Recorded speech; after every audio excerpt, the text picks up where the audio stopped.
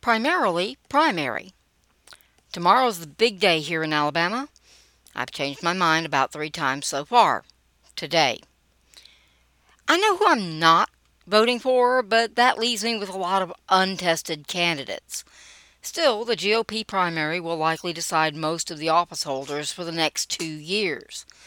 This is the problem with one party states. The primary is often more decisive than the general election. So I've got to do my due diligence and my civic duty. Seriously, I like politics. I read and listen to political things all the time. But I would rather have a root canal than pick a candidate. At least they give you painkillers for the root canal. Nevertheless, pick a candidate I will. Some of them will be coin flips. I don't have strong reasons to vote for one over the other. Most will be candidates I already know something about.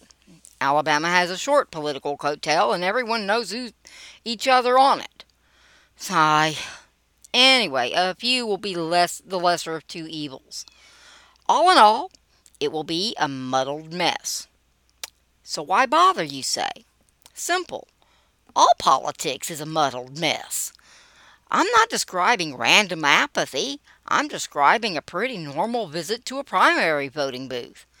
Only a very few people are really up to date on state and local politics. It takes work to keep up with local news and then dig around for all the real news. Most of us don't have that kind of time. This is why we vote straight party in the general election. But in Alabama, as in most U.S. states in 2022, the real decision about who will hold the office is being made at the primary level. Maybe my input won't be the very best. So what? A fully informed voter is a myth. Never let the perfect, especially the unattainable perfection of being fully informed about every political candidate, get in the way of the good. Better pick the best you can than let some other idiot pick by throwing darts.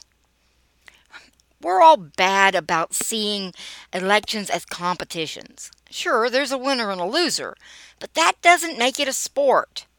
Elections are job offers. They follow after the world's worst system of job interviewing, campaigning. We're hiring the guy that has to do all the important but boring stuff, and it's not really different from any other HR department. At the end of the day, you have to use what you got and pick one. Better a halfway decently informed voter than a fence sitter who can't stand not being perfect. The halfway informed voter has an impact. The fence sitter just gets splinters. See y'all at the polls.